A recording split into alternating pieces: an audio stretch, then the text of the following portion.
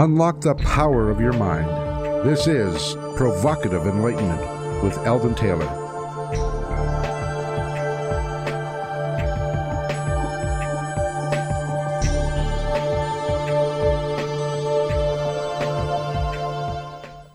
Welcome and thank you for joining us today. The next hour is devoted to learning something more, not just about the world of shoes and ships and sealing wax, but about how, what, and why we believe as we do. A time for the open-minded and a time for those willing to question what they think they know or what they may believe. Those willing to be uncertain for an hour. I'm Eldon Taylor, and here in this studio with me today is the lovely Ravinder, always willing to be uncertain for an hour. So, Rav, say hello to everyone.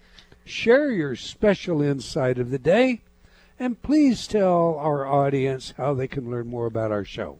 Well, hello, everyone. It's great to be back with you. You know, it's easy for me to be willing to be uncertain for an hour because I think I'm uncertain most of the time anyway. So, actually, I think that's a pretty good way to live. Just there's always that possibility that there's something else I can learn. That I don't have to have all the answers. I'm just open to experiences. So, yeah, I'm just frequently uncertain. But if you want to learn more about the show, we do, of course, have our website. That is provocativeenlightenment.com, where we have all the archives and everything there. But also we have a Facebook page. Simply search for Provocative Enlightenment Radio. Any important links that get shared during the show, if the guest talks about anything or has anything to offer, then we will get the links posted up on the Facebook page. So do pop in there and say hello. And yeah, we've got a great show coming up today. I'm excited. Oh, good. In this week's Spotlight, our subject is perception.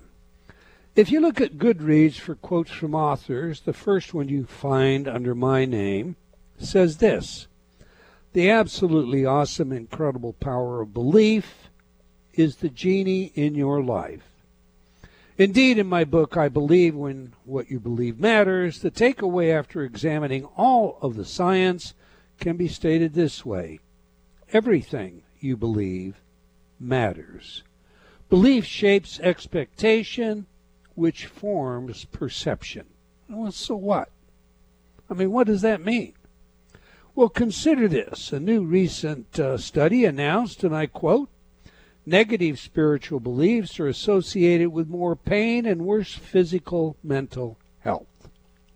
The researchers found that folks who felt it was their karma suffered much more than those with no such belief. In other words, if your belief system includes the idea that disease and sickness are trials or punishment, then the suffering will be much more intense. Now, that makes perfect sense when you think about it, because expectation becomes perception. Let me flesh that out some. Many believe the reason the Incans were taken over so easily by the conquistadors was due to a prophecy regarding the arrival of the gods. The late scientist Candace Pert argued that when the Incans first saw the arriving Spanish ships, they believed the prophecy was coming true, as they had never seen ships like this before. They had no frame of reference, and as such, when the men with what appeared to be golden hats started to come ashore, what they saw were gods walking on water. Because of the belief, there was no resistance until it was too late.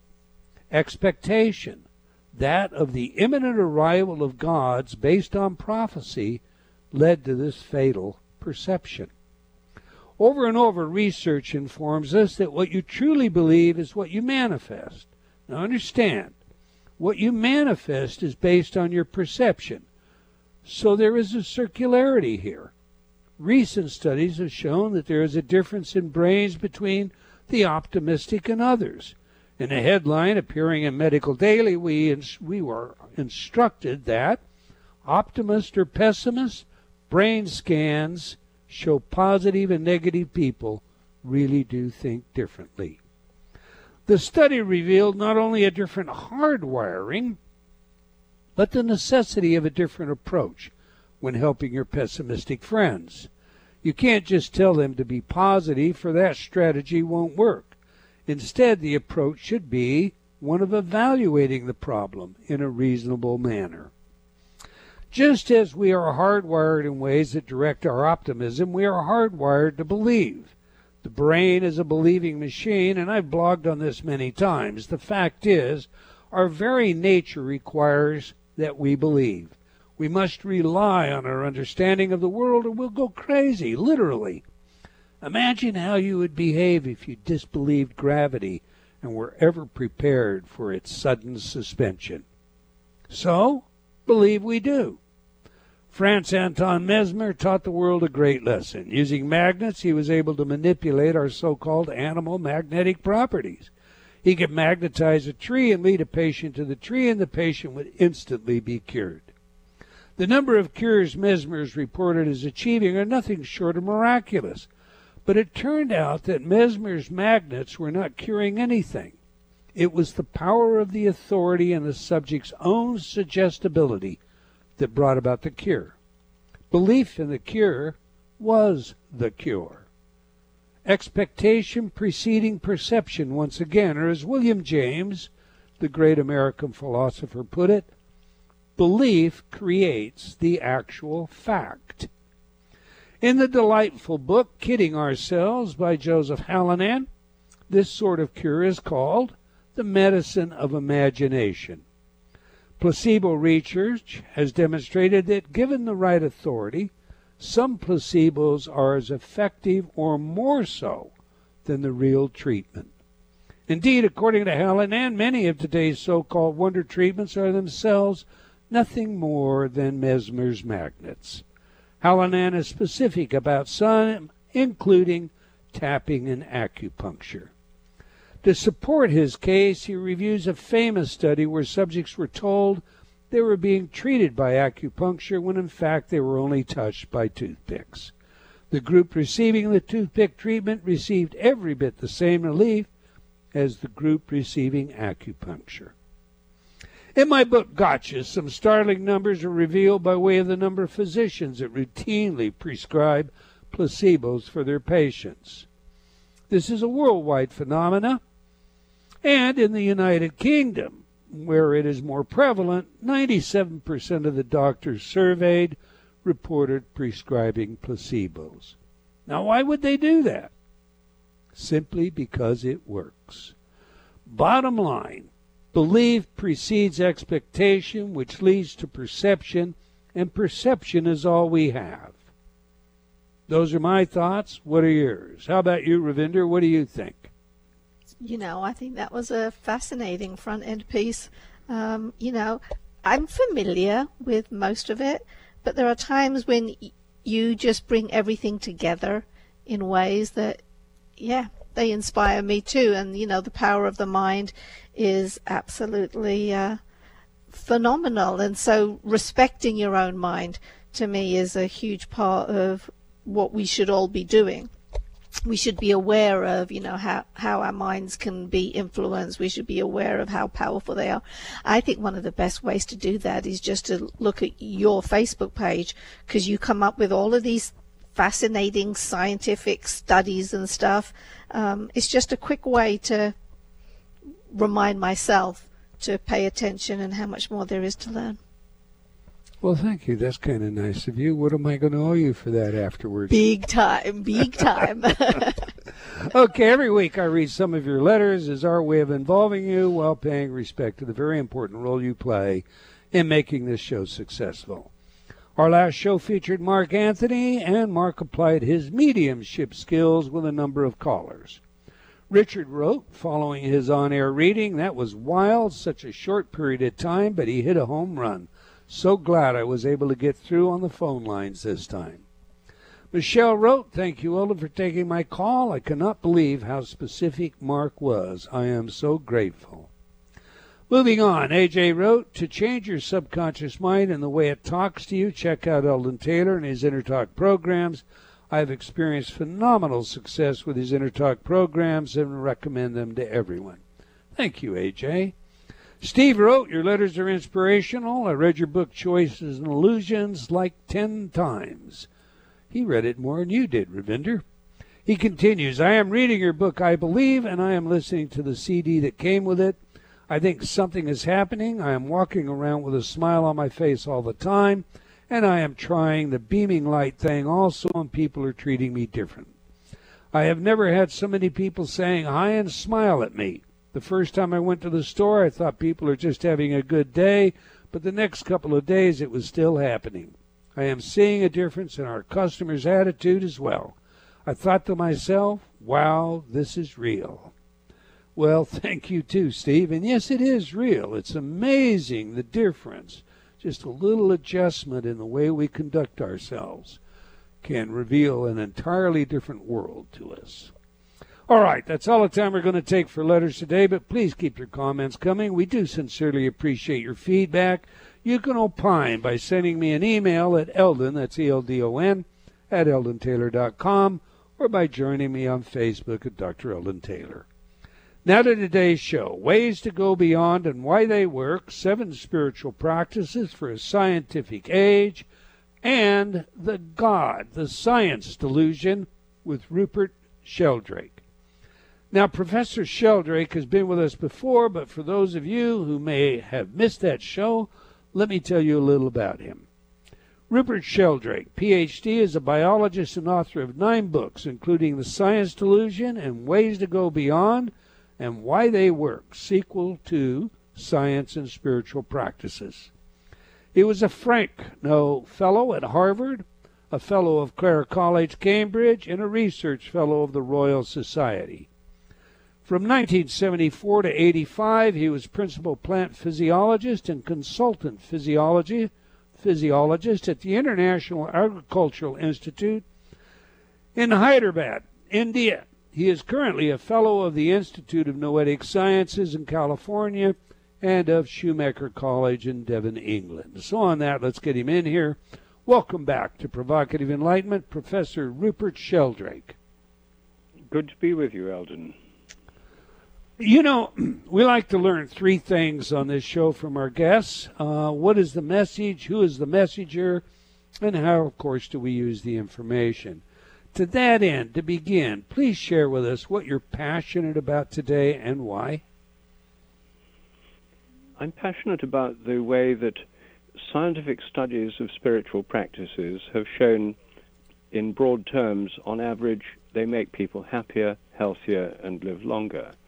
And that will come as no surprise to many of your listeners, or indeed to you, since much of your message seems to be similar. What's happened, though, is that there's been a kind of convergence through these studies of spiritual practices of science and spirituality. And I'm a scientist, and I'm a spiritual seeker as well. And so this recent book of mine, Ways to Go Beyond and Why They Work, brings together 2 sides of my own life, and our whole culture really is split at the moment between the scientific and the spiritual, but they come together when science actually looks at spiritual practices, because what it shows is that they do actually work, and the science can illuminate what's happening in the spiritual practices. And in this new book I discuss 7 different ones which have measurable effects. That's good, and I want to get into the new book too, but you heard today's spotlight, Professor. What have I got wrong? You mean about placebo effects and so on? I mean about perception, our belief predisposing our perception therefore creating our reality, and, that's what I'm talking about. I think it obviously is, I agree with much of what you said. The only qualification I'd add is that there does seem to be a limit to this. I do scientific experiments as a scientific researcher, and quite often I want an experiment to work, and sometimes it doesn't work. So if beliefs or hopes always condition perceptions, all one's scientific experiments would work, and they don't. So there is some kind of reality check based that comes into play here.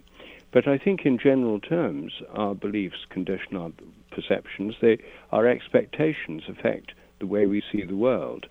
and we see things we expect on the whole. We miss things we don't expect.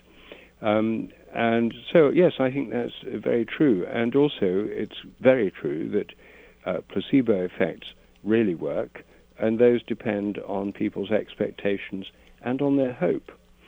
And sometimes people say, well, you know, it's no use giving this drug. Here in Britain, we have something called the National Institute of Clinical Excellence, and they do what they call evidence-based medicine. And they sometimes find that even regular drugs or regular treatments are no better than a placebo. And the conclusion is, well, it's not worth giving it then.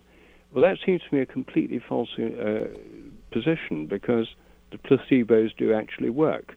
And if you say, well, we won't give you anything because this treatment's no better than the placebo, the person's going to be worse off than if they had the treatment that was no better than the placebo. Amen. Amen. All right. Let's begin setting a stage, if you will, for your spiritually oriented work. As you mentioned, you are a scientist, and you've made many contributions to science, including the introduction of the theory of morphic fields and morphic resonance. And I, for one, despite some of the criticisms, I believe that that's going to stick. You know, the more work that's done in that area, the more evidence there is to support it. So, you've written more than 85 science articles as well as 13 books. Speaking then as a scientist, what's wrong with the materialistic reductionism of most scientists today? Well, I think what's wrong with it is that the materialist worldview has taken over science since the late 19th century. It's not really science, it's a philosophy of nature.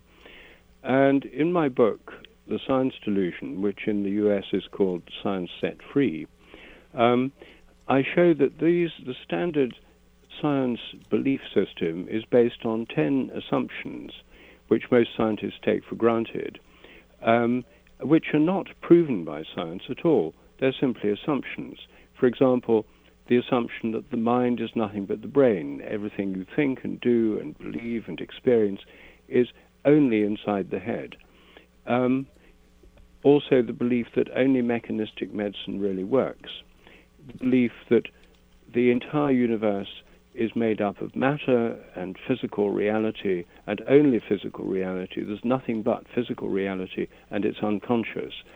So the entire universe, everything, all reality is unconscious. It has no purpose, no meaning. And then, of course, they get into the problem that we're conscious. We ought not to be, according to this worldview. So a lot of philosophers in the materialist school try to deny that we're actually conscious, and some say consciousness is nothing but an illusion. But of course that doesn't explain it, because illusion is itself a mode of consciousness. So I think this materialist belief system, which dominates the sciences and the way they're taught, is just that. It's a belief system, and it actually constricts scientific inquiry. It actually cramps what scientists can think. It puts them into a kind of straitjacket. And that's why in America my book's called Science Set Free, because I think when we move beyond these dogmas, science could be liberated, and we could have much more interesting scientific research, which would open up new questions which at present are blocked. During the introduction, I almost slept when referring to The Science Delusion, the title of your book in the UK, as you clearly point out.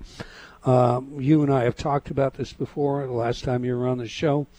I almost referred to it as a God delusion, of course. And that because that title has been around, and I, like you, I'm sure, have met many people who are on and on and on about the dogmatism that I feel is eschewed in that book.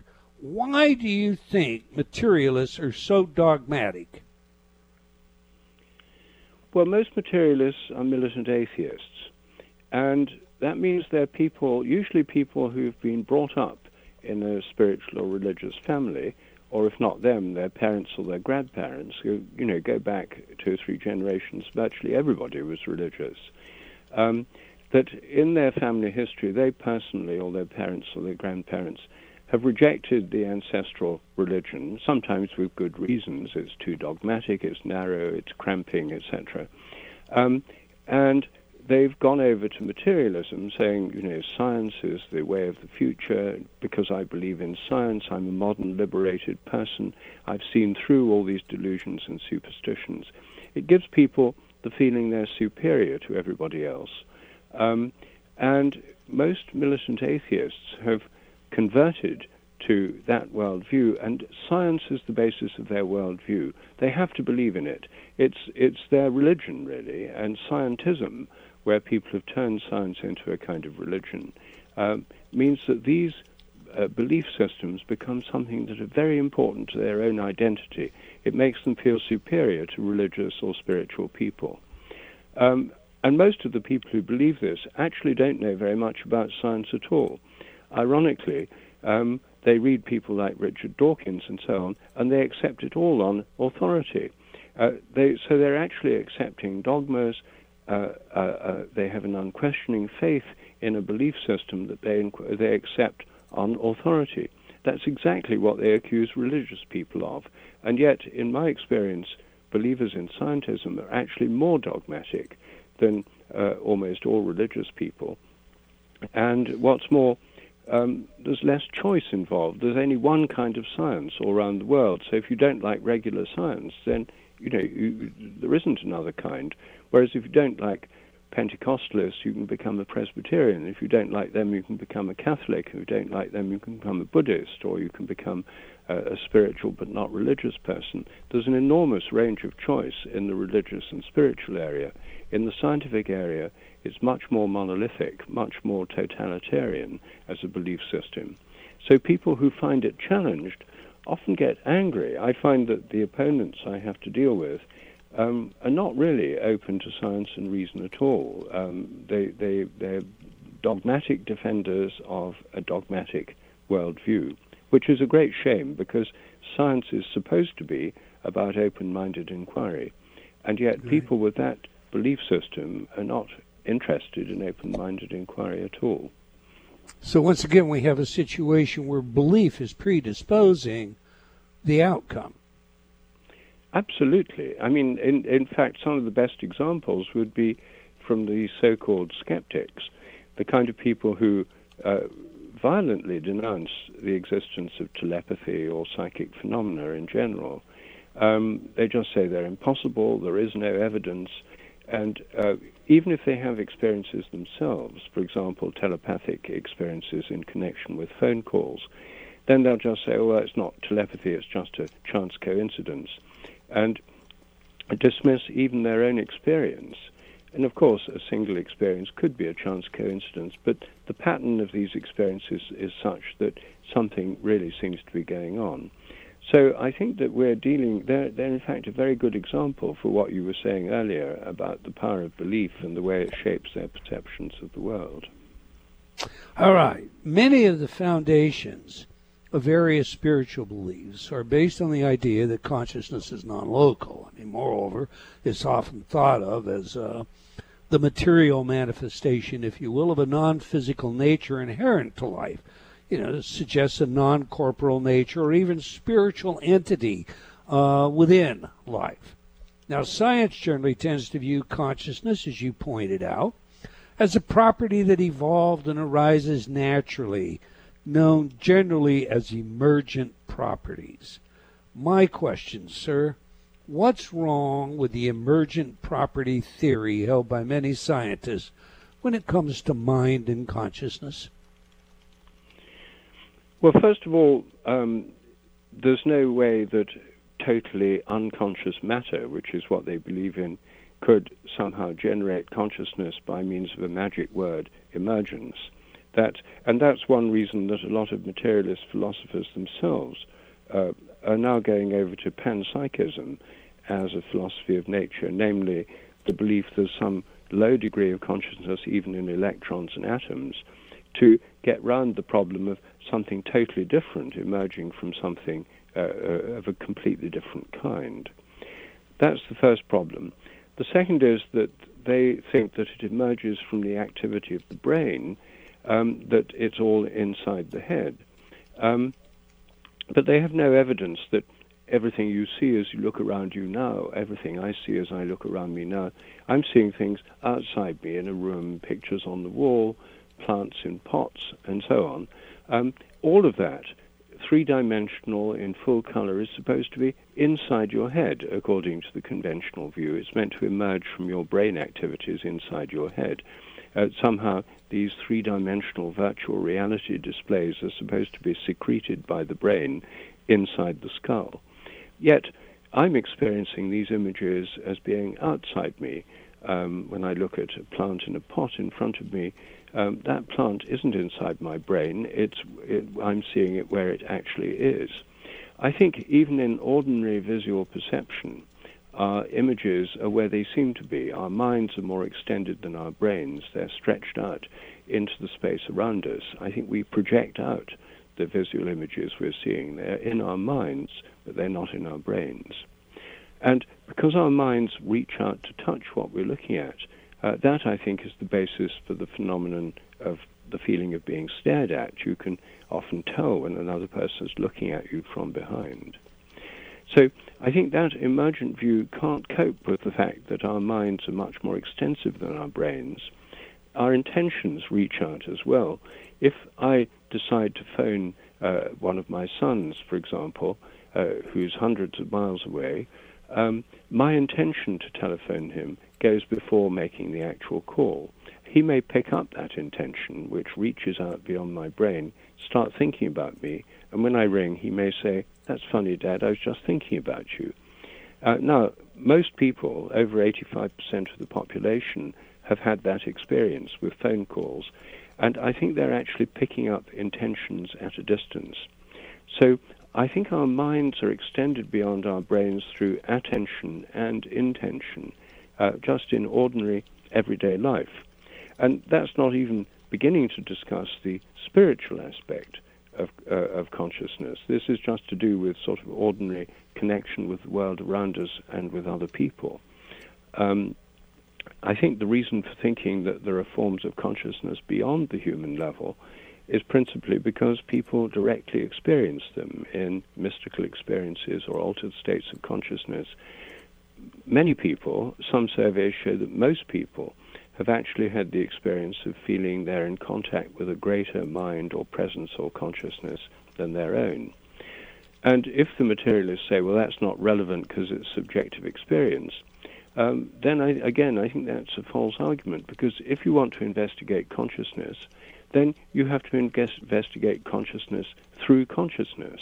If you want to experience physical phenomena, you measure them through physical methods. To explore consciousness is the best and, in fact, the only tool we have. You can find correlations in the brain, but if you want to know what consciousness is doing and what it feels like and what consciousness experiences are, you have to rely on conscious experiences. Very well said.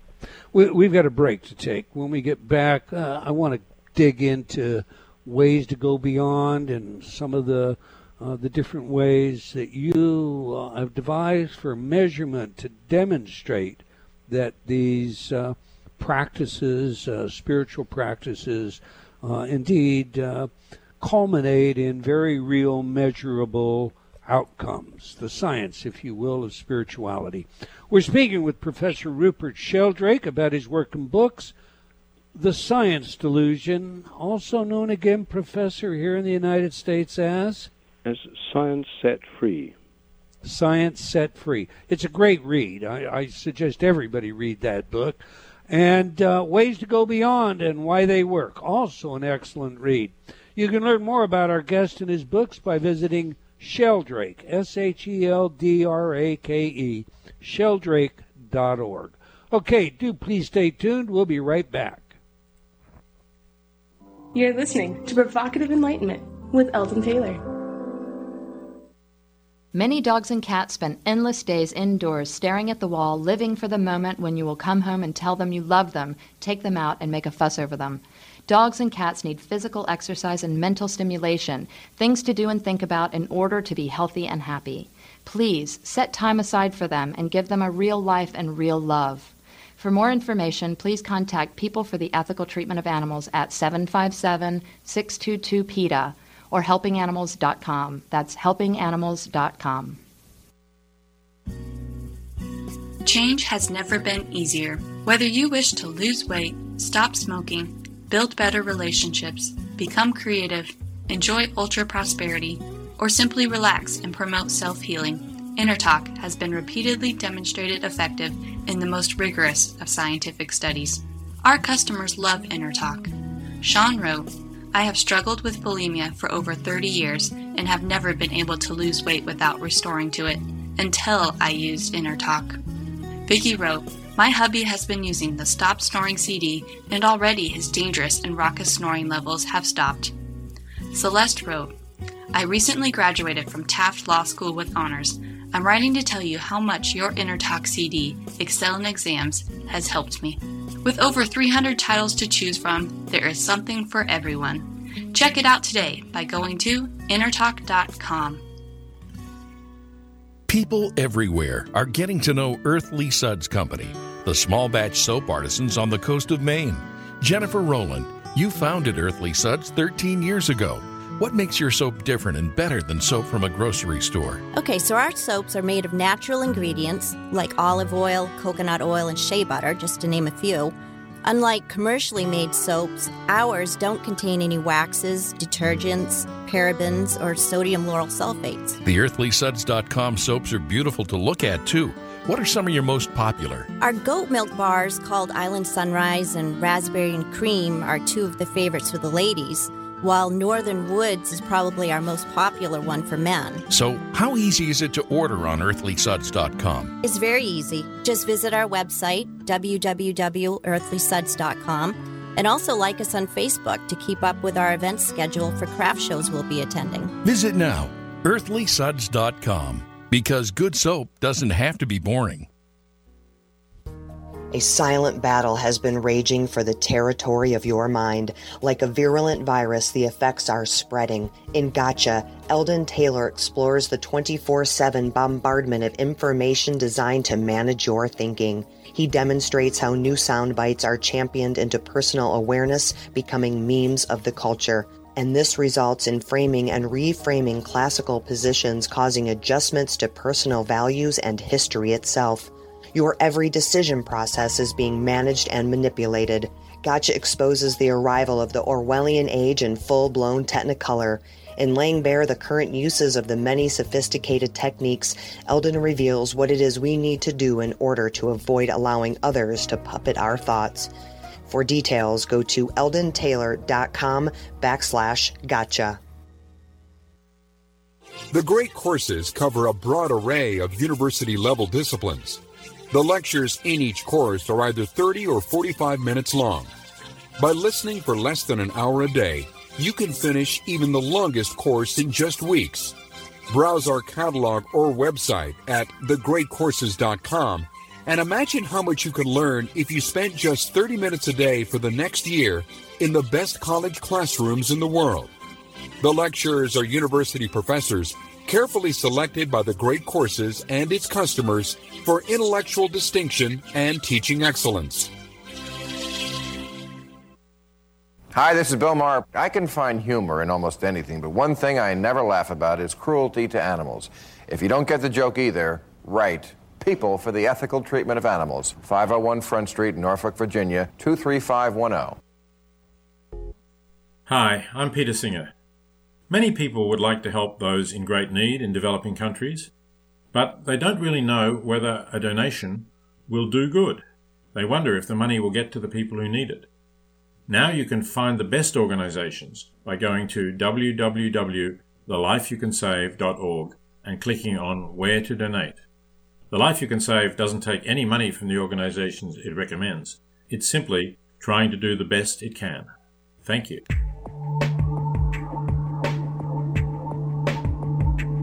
Unlock the power of your mind. This is Provocative Enlightenment with Eldon Taylor.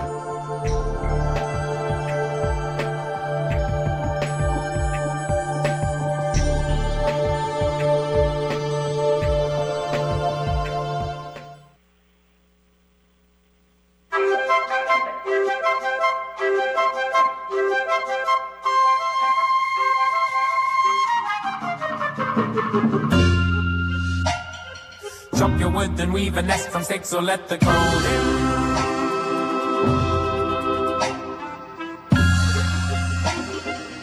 Let's weave a little house out of dreams. Blow and blow, but it will keep on standing. Puff and puff in vain. Let's grow a basket, all covered in thorns. When harvest time comes back round, we'll feast until dawn. Blow and blow, but it will keep on standing. Welcome back. If you just joined us, we're chatting with Professor Rupert Sheldrake about his work and books, The Science Delusion and Ways to Go Beyond and Why They Work. You can learn more about our guest and his books by visiting sheldrake.org. Okay, every week we ask our guests for their favorite music that has some real meaning to them, some true significance. Music psychology is a field of research with practical relevance in many areas, a hobby of mine. So, Professor, you chose Birth a Basket by your son, Cosmo Sheldrake. So, okay, besides it being by your son, is there any other reason this music is important to you? And if so, please tell us about that. Well, Cosmo has a wonderful musical gift, which he's had, from a very early age. And, it's partly because his mother teaches singing and chanting, Jill Peirce.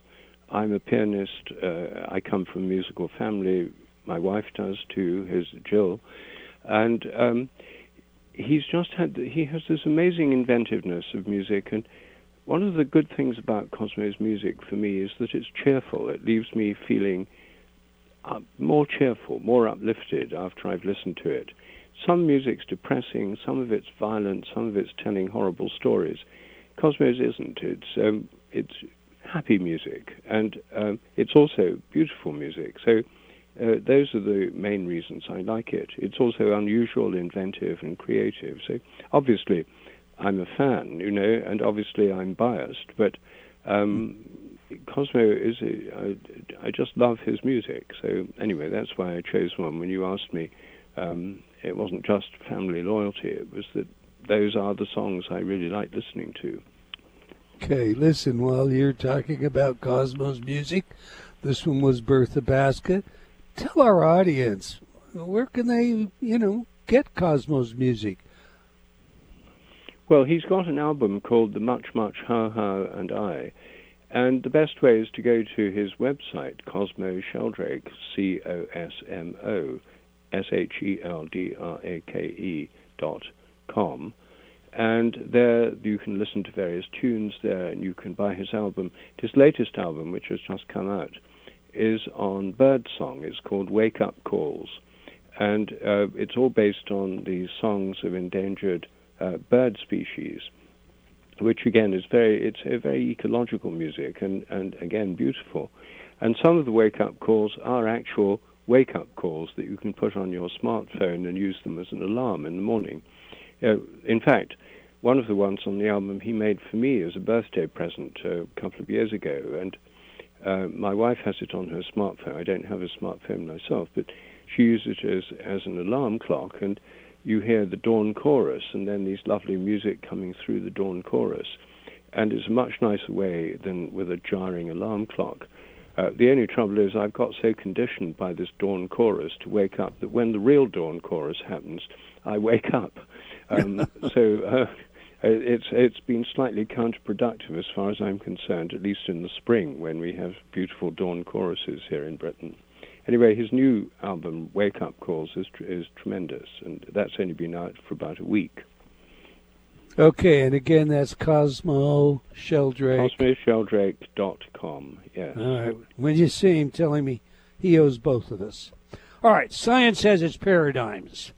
And as Kuhn pointed out so eloquently, changing paradigms is not an easy matter. Please unpack the problem with science today as you see before we could ever have a paradigm shift. What has to happen? Well, I think what has to happen is that people have to realize the present paradigms are, first of all, their beliefs. Most people don't know their beliefs. They think they're facts. And they have, in the modern world, all the prestige that goes with modern technology, smartphones, the internet, jet planes, and so forth, keyhole surgery. All of these are triumphs of science and technology. And most people think it must be true what scientists say because all these things work. Well, they do work, and they're very impressive. But what people don't realize is that they're based on assumptions or beliefs. And the reason in my book, Science Set Free, called The Science Delusion in the UK, I actually outline these 10 basic beliefs and show what's wrong with them, how science has grown beyond them. The first step is to recognize their beliefs. They're not facts. They're not unquestionable facts. And secondly, I think then one of the most telling beliefs is this idea the mind's nothing but the brain. Consciousness is nothing but the physical activity of the brain. We have no free will. That's the materialist belief. It's just a kind of glow around the nerve endings. Consciousness doesn't actually do anything.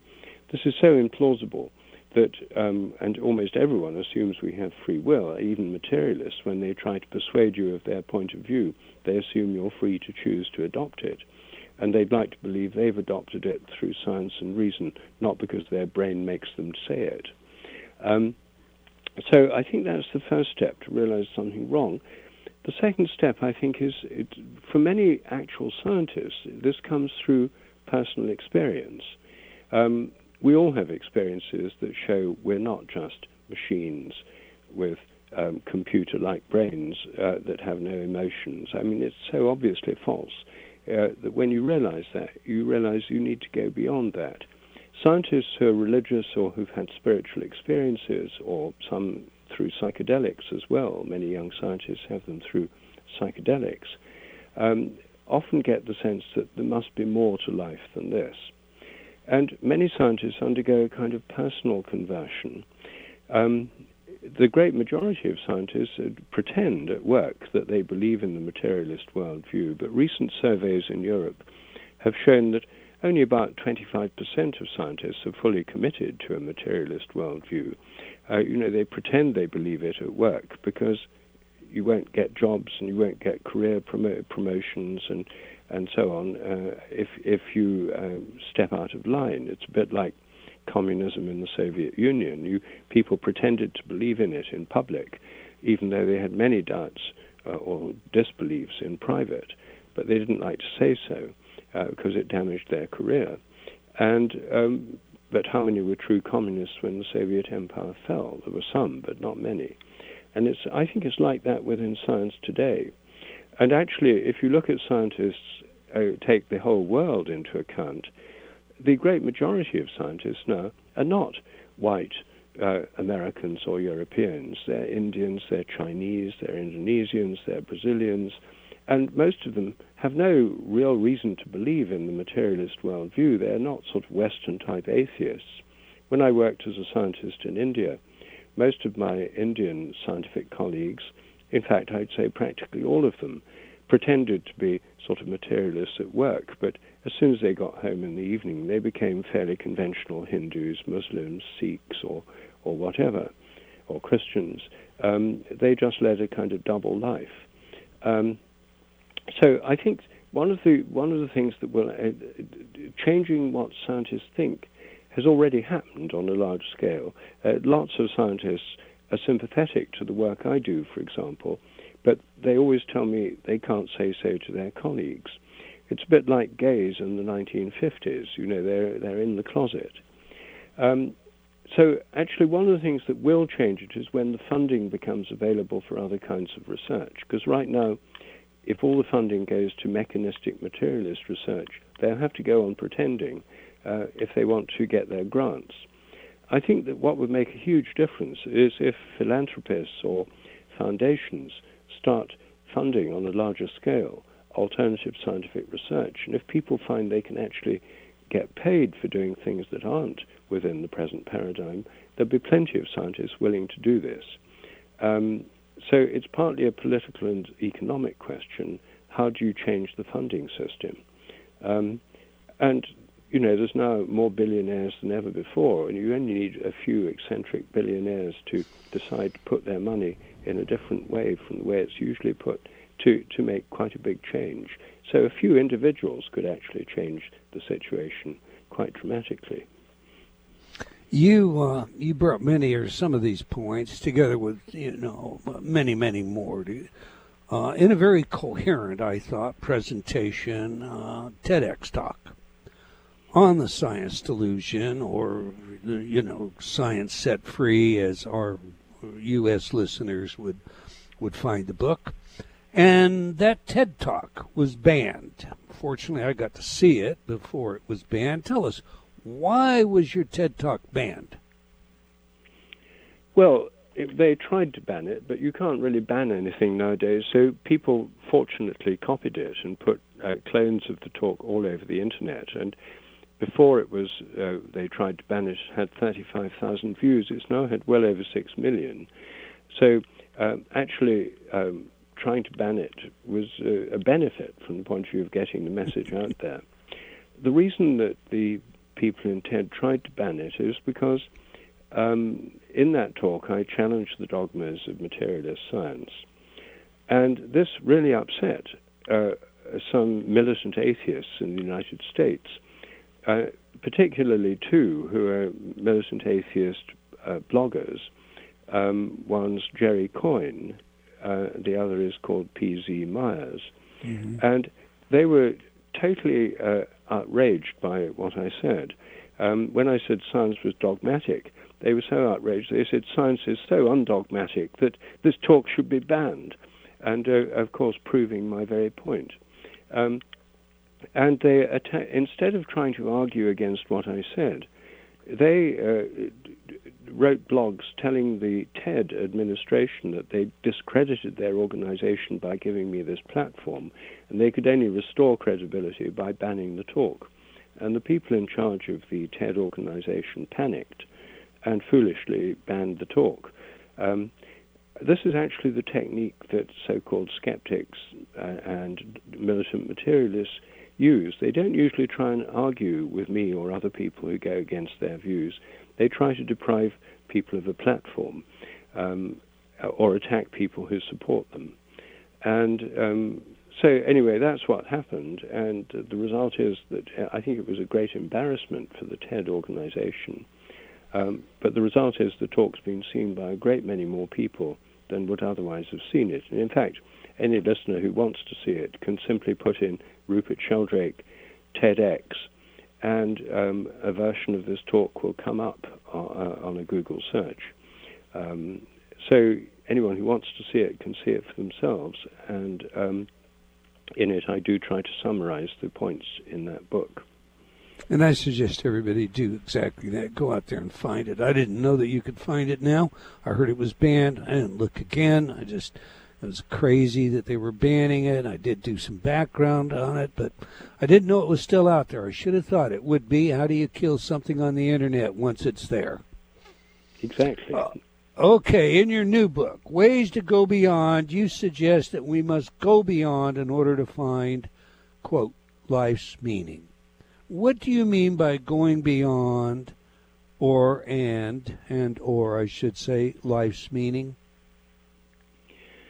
Well, I think that the going beyond really means going beyond our normal mundane states of consciousness, everyday life and social media and gossip and Facebook notifications and worries and that sort of thing.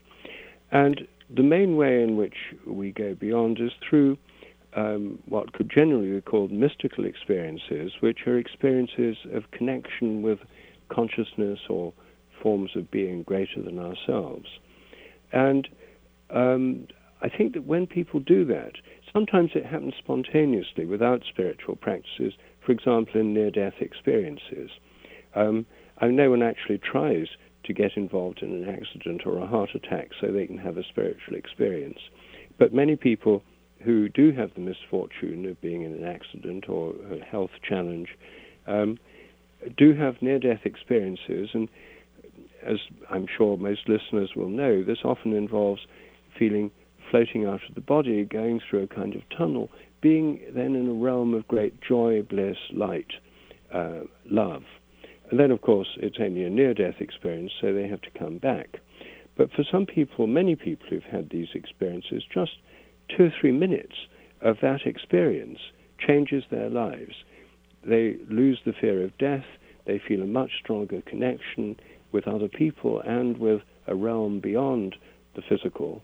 And many people have life-changing experiences through mystical experiences of a similar kind to that, but which can be encouraged through spiritual practices.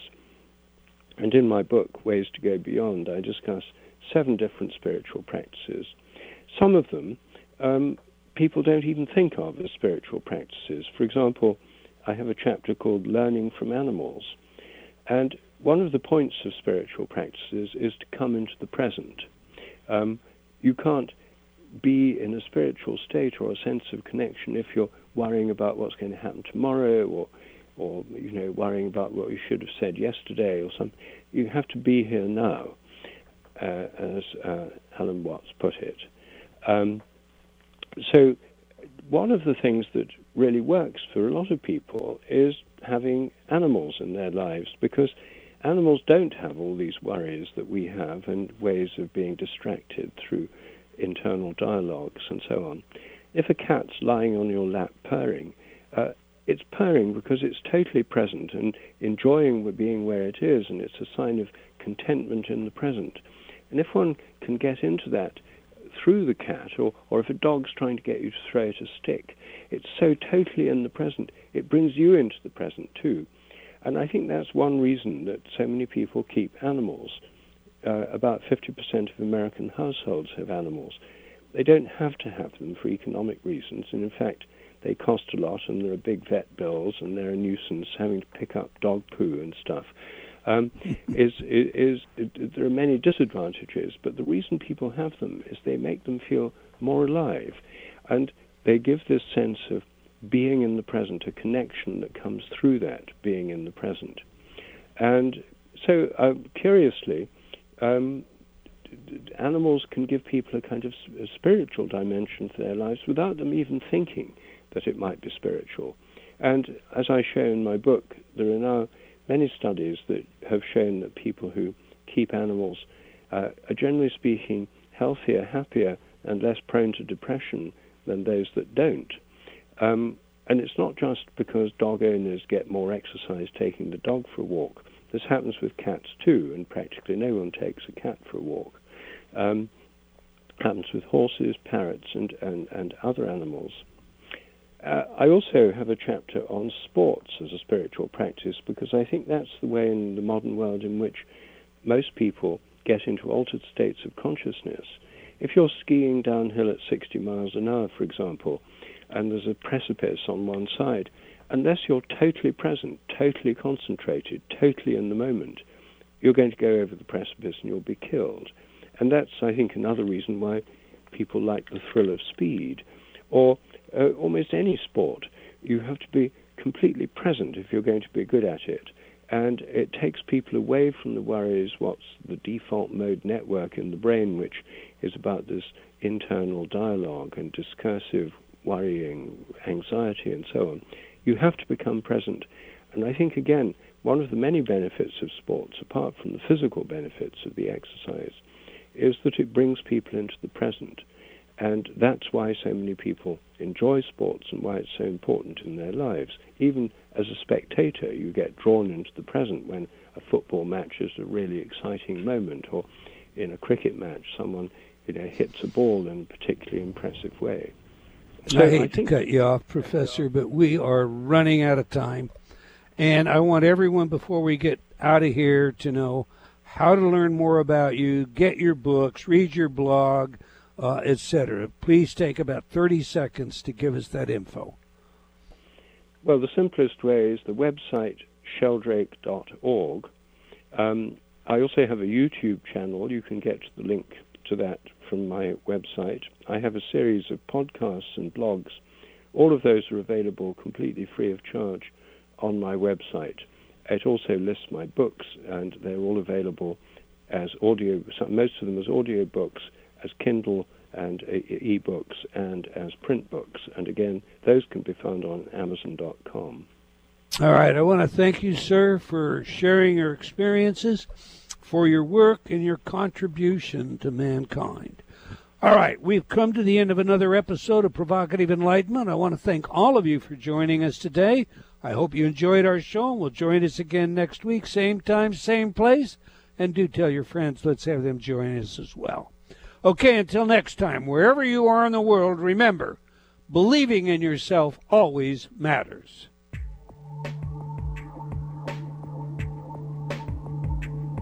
Provocative Enlightenment has been brought to you by Progressive Awareness Research and other sponsors.